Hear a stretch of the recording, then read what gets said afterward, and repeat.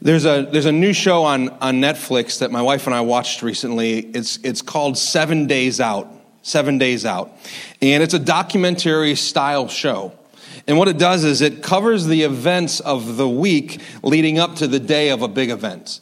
And so some of the episodes, one of the episodes is about the Kentucky Derby. So it's a documentary of what it's like the week leading up to the Kentucky Derby. Another episode, one of the ones we watched, is about the Westminster Dog Show and all the behind-the-scenes work that goes into preparing for this massive dog show. One is about a NASA launch, and then my favorite one was about, surprise, surprise, a restaurant. It was about the reopening of a restaurant in New York City known as 11 Madison Park. And 11 Madison Park has just recently been declared to be the number one restaurant in the world. The number one restaurant in the world. And it's right here in New York City. And no, I have not eaten there yet. And part of the reason is that the tasting menu is $315 a person. $315 a person for a meal. When I did the math, do you know that is 78 Chick-fil-A sandwiches? 78 Chick-fil-A sandwiches, or 4 lunches for me. So I'm going to wait a little bit till I go to 11 Madison Park. 7 Days Out. It's an interesting show. If the first part of Luke chapter 4, if the passage that we're going to study this morning was a Netflix original documentary, it might have been called 40 Days Out. Because this passage covers the final 40 days of preparation leading up to a really big event. And the big event was the launching of Jesus' public ministry. Now, when we look at these 40 days and we ask, well, how did Jesus spend his last 40 days preparing for public ministry? We might be surprised to see what he did. And this morning, I'm going to read to you from Luke chapter 4. I'm reading to you from the ESV. It'll be on the screens. It's in your handout. And I'll read to you verses 1 to 15. It says this: "And Jesus, full of the Holy Spirit, returned from the Jordan and was led by the Spirit in the wilderness for 40 days, being tempted by the devil. And he ate nothing during those days. And when they were ended, he was hungry." That seems like a bit of an understatement to me. 40 days, he was hungry. Verse 3, "The devil said to him, if you are the Son of God, command this stone to become bread. And Jesus answered him, 'It is written, man shall not live by bread alone.' And the devil took him up and showed him all the kingdoms of the world in a moment of time and said to him, 'To you I will give all this authority and their glory, for it has been delivered to me, and I give it to whom I will. If you then will worship me, it will all be yours.' And Jesus answered, 'It is written, you shall worship the Lord your God, and him only shall you serve.' And he took him to Jerusalem," there's a third temptation, "and set him on the pinnacle of the temple and said to him, 'If you are the Son of God,'" again, "if you are the Son of God, "throw yourself down from here. For it is written, he will command his angels concerning you to guard you, and on their hands they will bear you up, lest you strike your foot against a stone.' And Jesus answered him, 'It is said,' or 'it is written, you shall not put the Lord your God to the test.' And when the devil had ended every temptation, he departed from him until an opportune time. And Jesus returned in the power of the Spirit to Galilee. And a report about him went out through all the surrounding country, and he taught in their synagogues, being glorified by all." Well, why do we have this story? Why do we even know this story happened? Earlier this year, I was walking out to get the mail. Our mailbox is at the end of the road, and it was a beautiful day, and so I walked out there to get the mail, and I grabbed our mail, and as I started to walk back towards the church, it was so beautiful. The sun was shining. You guys remember what the sun looks like? The sun was shining, and I just closed my eyes and just started to walk back towards the church with my head up like this, and within 4 steps, I stepped off the side of the driveway, turned my ankle, and fell face first into the grass with the mail scattered everywhere. And I did first exactly what you would do. I looked around to see if anybody saw. And once I realized nobody saw, I had a decision. Do I tell anybody that this happened, or do I just make this my little personal embarrassing secret? And obviously now I've told, so you all know. Why do we have this story? We only have this story because Jesus told it. No one else was there. The devil didn't go around telling this story. He's defeated in this story.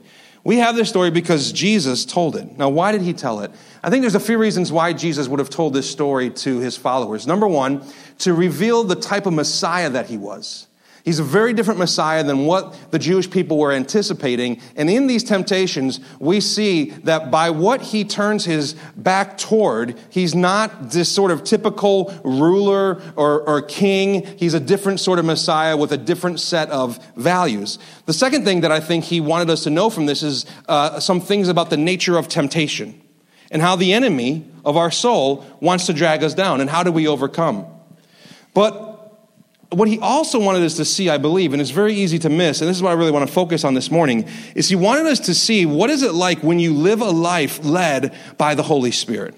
Life in the Spirit. And of the four Gospels, Matthew, Mark, Luke, and John, Luke is the writer who gives the most emphasis to the Holy Spirit. And it probably shouldn't surprise us because Luke also wrote the book of Acts, which very much emphasizes the work of the Holy Spirit in the early church. But did you notice that when I read this story, the story is bookended by two references to the Holy Spirit? It starts like this: and Jesus, full of the Holy Spirit, returned from the Jordan River, where he had just been baptized in water by John the Baptist, and he was led by the Spirit in the wilderness. So 2 times in one verse, in one sentence, it mentions the Spirit. But then after the temptation, in verse 14, it says, and Jesus returned in the power of the Spirit.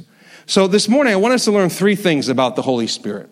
3 things about the Spirit. And I'm going to frame this talk by saying there are things that sometimes we think or we believe or we've been taught or we've misunderstood Scripture to think that the Holy Spirit keeps us from certain things. And in this account, we learn that the Holy Spirit does not keep us from these things, okay? So here's the first one. Sometimes we believe that the Holy Spirit keeps us from hard times. But the first truth this morning is this: the Spirit doesn't keep you from the wilderness. The Spirit doesn't keep you from the wilderness. In verse 1, it says that the Spirit led Jesus into the wilderness. So the Spirit's leading Jesus into one final stage of preparation prior to his public ministry. Jesus just got baptized in water, and now the Holy Spirit's like, well, there's one final stage of preparation for you. And I'm sure Jesus was wondering, what's my final stage of preparation going to look like? And where does Jesus find himself? In the wilderness, all alone. I think sometimes our tendency as human beings or as Christians is to think that any wilderness experience that we encounter is the work of the enemy. And it's the enemy who drags us into the wilderness. Or at least we certainly don't think it's the work of God. But you can't miss this here. The enemy didn't lead Jesus into the wilderness. The Spirit led Jesus into the wilderness. And I want you to hear this morning. It wasn't a place of punishment. It was a place of preparation. And there are seasons of life, and some of you may find yourself this morning in what you would consider to be a wilderness, whether it's a health-related wilderness, whether it's a emotional or mental or relational or financial situation that you say, I'm in a bit of a wilderness desert experience right now. And I think the Spirit wants to remind you, this is not a place of punishment for you. This is a place of preparation for you. The Spirit is preparing you for something. Just this Friday night, I was talking with a couple in our church, and the wife was sharing with me a little bit about her job. And she works in the city, and she helps people who are coming off unemployment or who are on unemployment who are trying to find jobs. And her job is to help them find a job. And I said, that must be such a rewarding thing to do, to help people find work. And she mentioned to me, there was a time when I was on unemployment not too long ago. And as we were talking, we realized her time that she spent on unemployment prepared her for the job she now does. It gave her a greater heart for the people who are coming in because she knows what it was like to walk in their steps, right? And sometimes we go through things and we're like, God, I wish you would have just kept me from those things. And let me be clear, God is never the source of evil. God is not the source of temptation. He does not delight in wickedness, and he does not delight in your struggle. But God will use the circumstances of our lives in a broken world in which we find ourselves to prepare us for something greater because he's a redeeming God, and he's always preparing us. So what do we learn when we're in the wilderness? Few things. I think we learn about our limitations, right? When you're stripped down from everything that you normally lean on, your go-to sources of strength. When you realize how little power and little control you actually have. Have you ever gotten to that moment where something's happening in your life and all of a sudden you realize, I don't have any control. The power I thought, it's an illusion. It's an illusion. And if you ever think you have more power than you actually do, take a kid to Target, walk through the toy section, and try to convince them they don't need a toy. You'll feel powerless and out of control very quickly. Personal experience. When we're in the wilderness, we also learn about what's our true source of strength. Where does our hope really lie? What are we really trusting in? And the wilderness has a way of exposing our false gods, our idols, the things that we would put our hopes and trust in. And if the wilderness only does that for us, what a gift. What a gift to be in the wilderness and to finally see, here are the things that compete in my heart for the place that Christ should hold. When we're in the wilderness, we learn a lot about what matters most, don't we? You ever have moments in life where all of a sudden it clarifies for you your priorities and what matters most? Any of you like me, you look back 10 years ago to who you were, and you think about the things that mattered most to you 10 years ago? Anyone like me a little embarrassed about what used to seem so important, and now you have new clarity? I can guarantee you did not gain that clarity through comfort. You gained that clarity through the wilderness. And when we are in the wilderness, we learn to appreciate things that we had previously taken for granted. So there's so much value that the wilderness has to offer us in preparing us, but it's so easy to miss it. And why is it easy to miss it? For one obvious reason. It's the wilderness. We don't want to be there. No one wants to be there. And when you're there, it's easy to feel abandoned, forgotten, alone. And I wonder how Jesus felt. 40 days alone. And you ever play that game where if you were on a desert island and you could only take one thing with you, what would you take? Or one person with you, who would you bring? Can you imagine that they said to Jesus, Jesus, if you're in the wilderness for 40 days alone and there's only one person that can be with you, who would you choose? He wouldn't choose the devil. And that's the one person out there who's trying to keep him company. Jesus was led by the Spirit into the wilderness. And when you find yourself in the wilderness, let me encourage you to remind yourself this and to speak this truth to your own heart. The Spirit has not left me here. The Spirit has led me here. The Spirit has not left me here. The Spirit has led me here. And when we have that change in our perspective, it allows us to get everything out of those preparation moments that we should. And Jesus does. So the Spirit does not keep us from the wilderness. Don't believe the lies out there, the health, the wealth gospel that says if you serve God, everything will be good. You'll have all the finances that you could possibly need. Your body will be in divine health. Don't believe those things. They're not taught in Scripture. They're not seen in the lives of the followers of Jesus. When you look at those who follow Jesus, they all gave their lives for him. They didn't gain very much on this earth. So don't build our treasure up here. Don't fall in love with the things here, but realize that the Spirit will lead us into where we need to be so he can prepare us for what he needs us to do. Okay, so the Spirit does not keep us from the wilderness. Second point this morning is this. Not only does the Spirit not keep you from the wilderness, the Spirit doesn't keep you from the Word. The Spirit doesn't keep you from the Word. There's an organization named Barna, and what they do is they do surveys. And one of the surveys that they do every year is they try to determine where are the most biblically illiterate cities in America today. So they do a bunch of different surveys to try to determine which cities in our country are least fluent in the Scriptures, the Bibles. They don't read the Bible. They don't understand the Bible. And as you might expect, the top 50 cities are almost all up here in the Northeast. We live in a very biblically illiterate culture. In fact, the number one city on this list is Albany, New York. Albany, New York is number one. Also in the top 10 is Plattsburgh. In the top 20 is Buffalo and New York City. And Syracuse is right between the top 25 and top 30 most biblically illiterate cities in the entire country. We have a problem. People don't read the Word. They don't know the Word. They don't see the Word as being relevant. And I'm not even just talking about people that don't go to church. People go to church every Sunday, but from Sunday to Sunday, they don't open up their Bibles. They don't know the Word. And the Spirit has no interest. And sometimes you get this mentality like, have you ever heard this idea that there's some churches that are word churches? They really teach and preach the Word. And there are some churches that are like Holy Spirit churches. They're like really Spirit-led churches. Can I just suggest to you that's a false dichotomy? It's either both or neither. You're the Word and the Spirit, or you're neither. There's no such thing as a Word church apart from the Spirit, and there's no such thing as a Spirit church apart from the Word. Well, they actually do exist, but that's not what God has intended for us. He wants us to be a people of the Word and the Spirit. probably about 5 or 6 years ago, I had the opportunity to write a book for the Assemblies of God, and it was entitled The Word and the Spirit. And in the introduction, I said, choosing between the Word and the Spirit is like choosing between breathing in and breathing out. Try it. Not for too long, but try it. It doesn't work. Biblical literacy. What is biblical literacy? I had the opportunity last year to fly down to Dallas and be a part of a think tank with the Assemblies of God to answer the question, how do we deal with this issue in our country and in our churches? And we defined biblical literacy this way. Listen to this definition. Biblical literacy is the ability and the desire, it's both, the ability and the desire to faithfully read, receive, and respond to the Scriptures. Let me say that again. Biblical literacy is the ability and the desire to faithfully read, receive, and respond to the Scriptures. This idea of knowing the Word is a big deal. After 10 years of research, a company known as Lifeway concluded 2 things about spiritual maturity, growing up in your faith. Number 1, this is what they concluded. They said, number 1, Bible engagement is the number 1 spiritual discipline for growth.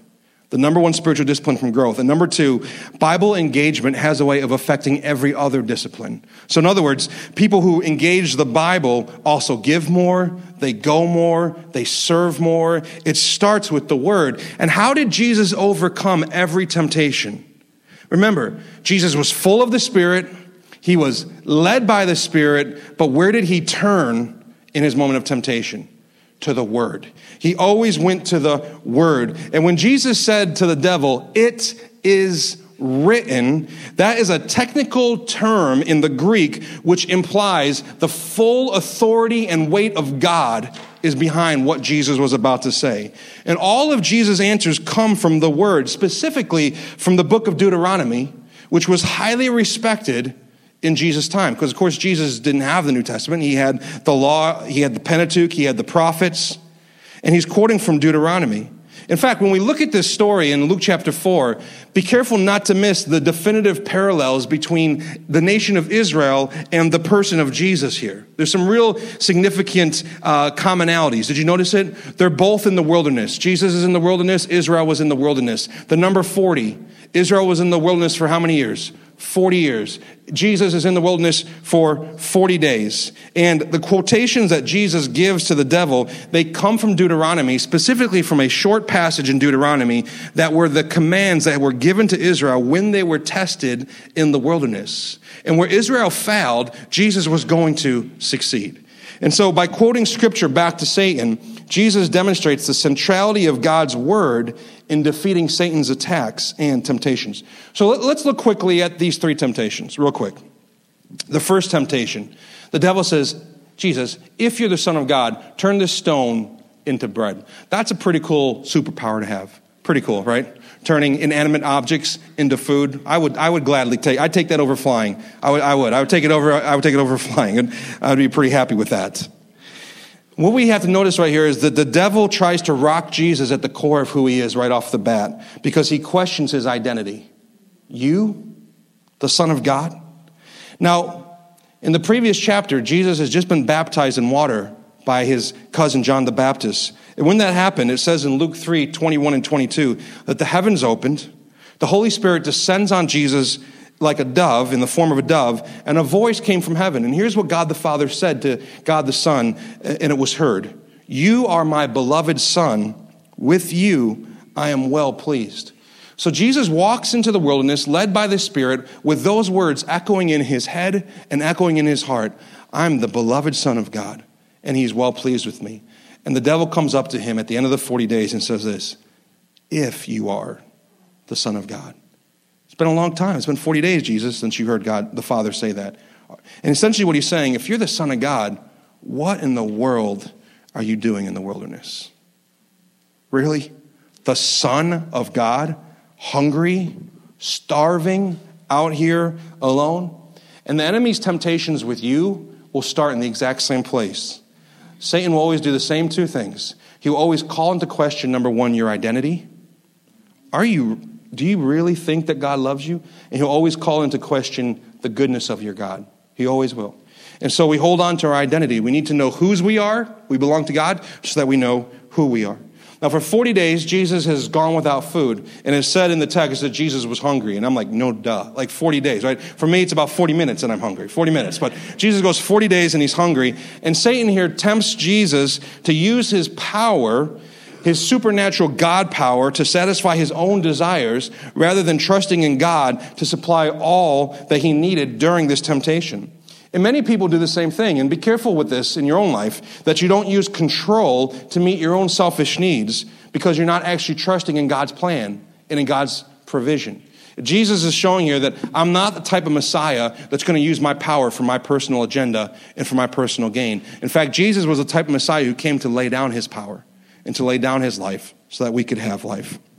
The second temptation, the devil takes Jesus and shows him all the kingdoms of the world in a moment of time. He says, I'll give it all to you, all the authority and all the glory. And you know, this is a weird temptation because we have to wrestle with this.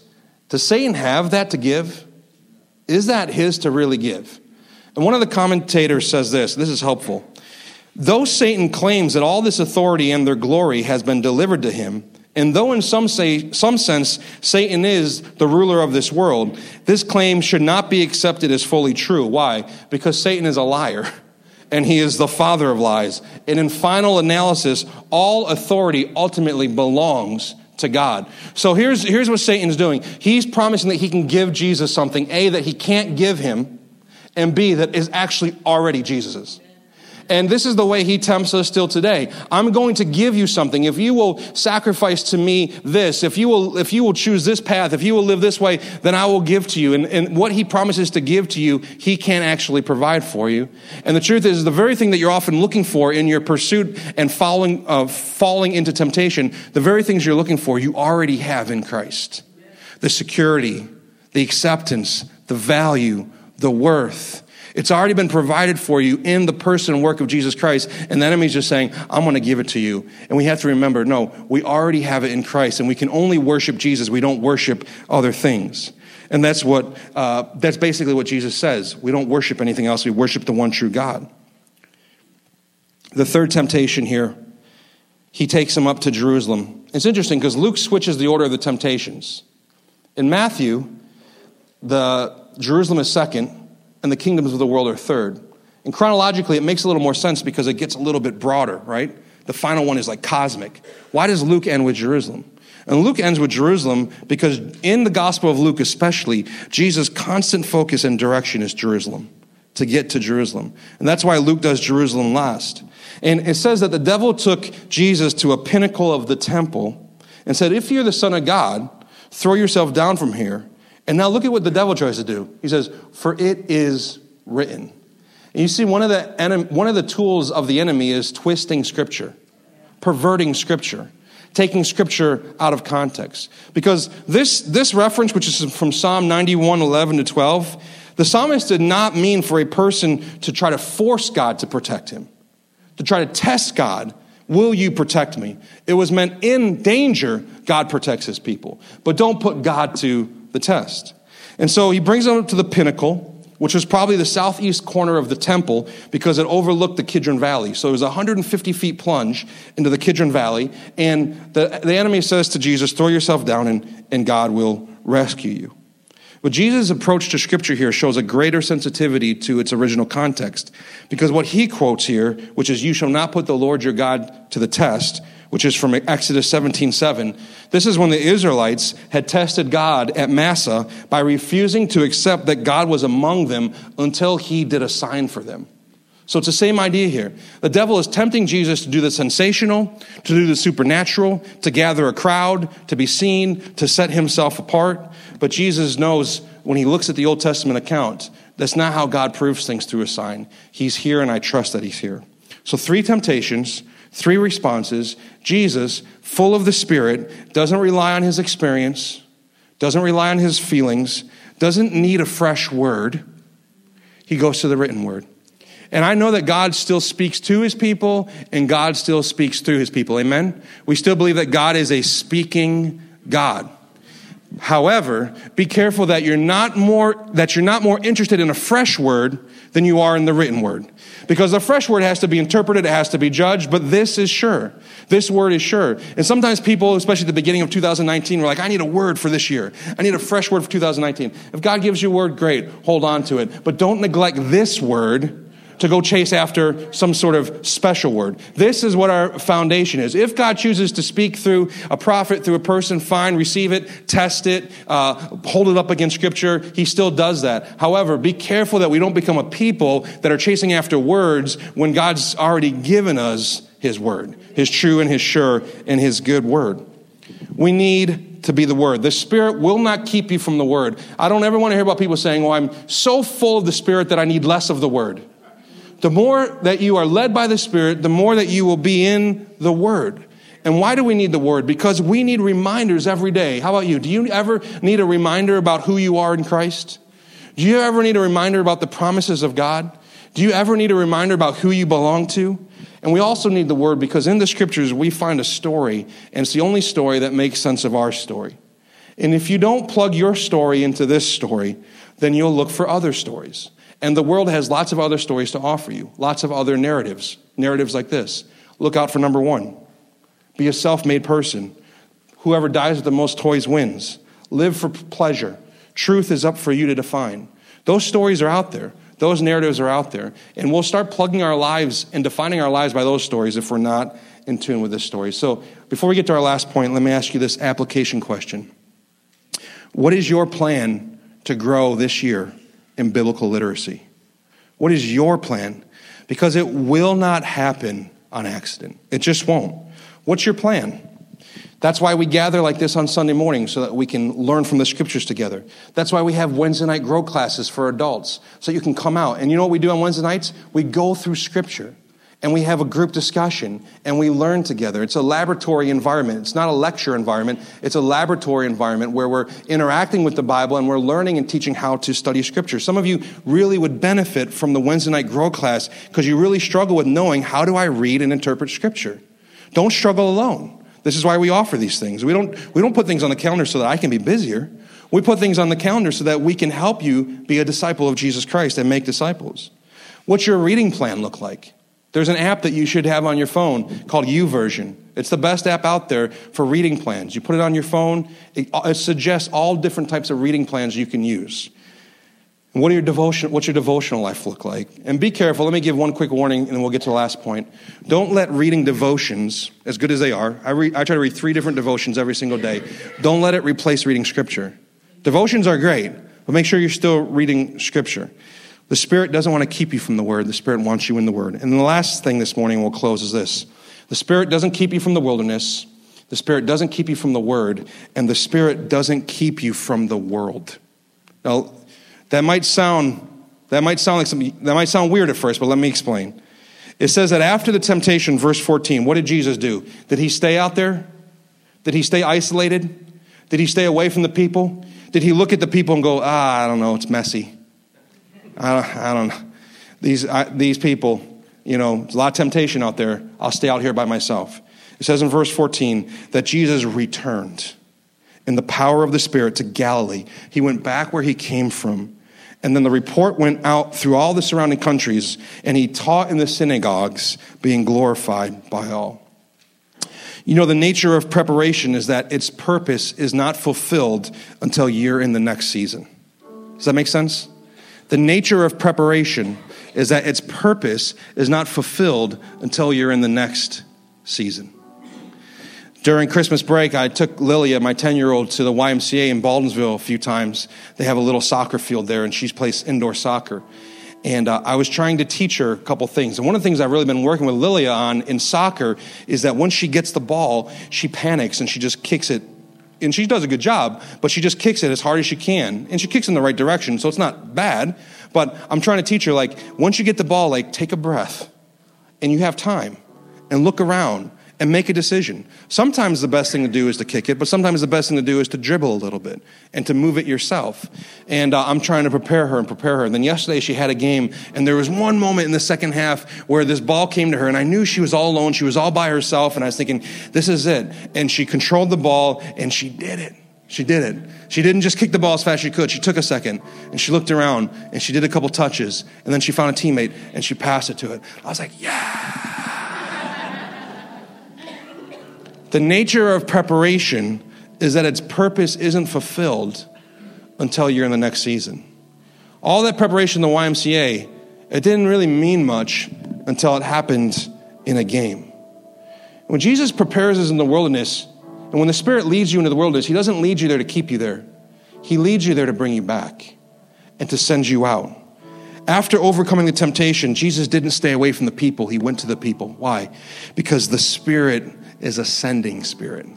The Spirit sends us. God saves us and he sanctifies us not to separate us from people, but to send us to people. And don't ever believe the lie for a second that because you're a Christian, you need to be apart from people. You need to be away from people. You got to isolate yourself from people who don't think like you and believe like you and act like you.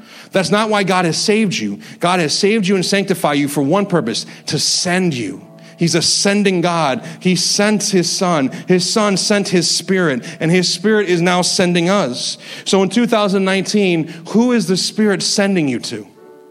Who in your workplace, who in your neighborhood, who in your family, who is the Spirit sending you to?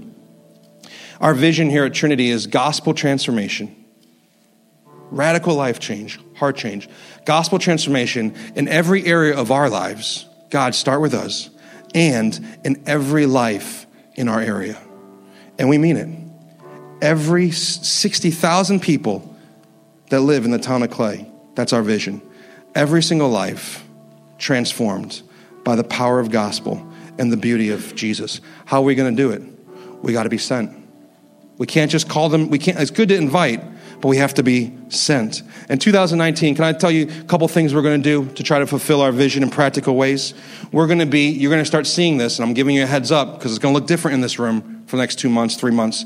We're going to be renovating. We're going to be updating the stage, the sound booth, and the sound systems. Not really been touched in 20 years. And so we're investing some resources into this property. Why? So that we can better accomplish our mission.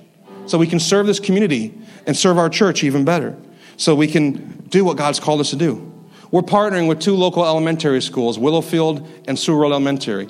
And I contacted their principals and I said, I want you to know that in Trinity Assembly of God's 2019 budget, we've set aside $1,000 for both your schools. And this is just money for you to get supplies that your teachers can't get. The funding has been cut again. So we have teachers who are spending money out of their own pockets to provide for their students. And we said, we're committed to gospel transformation, which isn't just people coming to know Jesus, although that's part of it, of course, the most important part of it, but it's also we want to make this community a better place to live. And so we're investing. Your giving is going towards us being able to say. So anytime they need something, the principal will simply email me an Amazon link to something they need. We'll order it. We'll ship it to them. And they have up to $1,000 in 2019 to spend. It's our way of saying we love this community. We're committed to this community. We're serving this community because we're a sent people with a purpose and with a mission. And here's the other thing we're going to do, and this is a big one.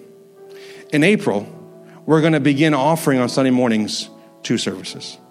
2 services beginning in April. Now, that's going to be a shift. That's going to be a change. Can I let you know that Trinity Assembly has done 2 services before? This is not the first. How many of you were there when Trinity did 2 services in the other building? And why did Pastor Tom choose to do 2 buildings or 2 services for about 2 years back then, probably in 93, 94, 95, that time? Why? Because it's unacceptable that people in our community don't have a seat to sit in this room. And it's unacceptable that there's not enough parking spots for the people that want to come here to be here. And so we're not going to 2 services because we need more to do. We don't need more to do. We're going to 2 services because we believe we're people that have been sent by the Spirit. And there's a work to do. And here's what we're going to do in 2019. We're going to set the stage and we're going to make room. That's going to be our two things you're going to hear over and over. We're going to set the stage and see what God wants to do, and we're going to make room. We're going to make room for people, your neighbors, your coworkers, your people that go to your school that need Jesus to walk into here and to encounter the goodness of Jesus, the grace that's found in him, the forgiveness, the hope, the mercy. And God's going to use us. He's going to grow us. He's going to stretch us. But it's going to be for his glory and for the good of our community. Let's pray together.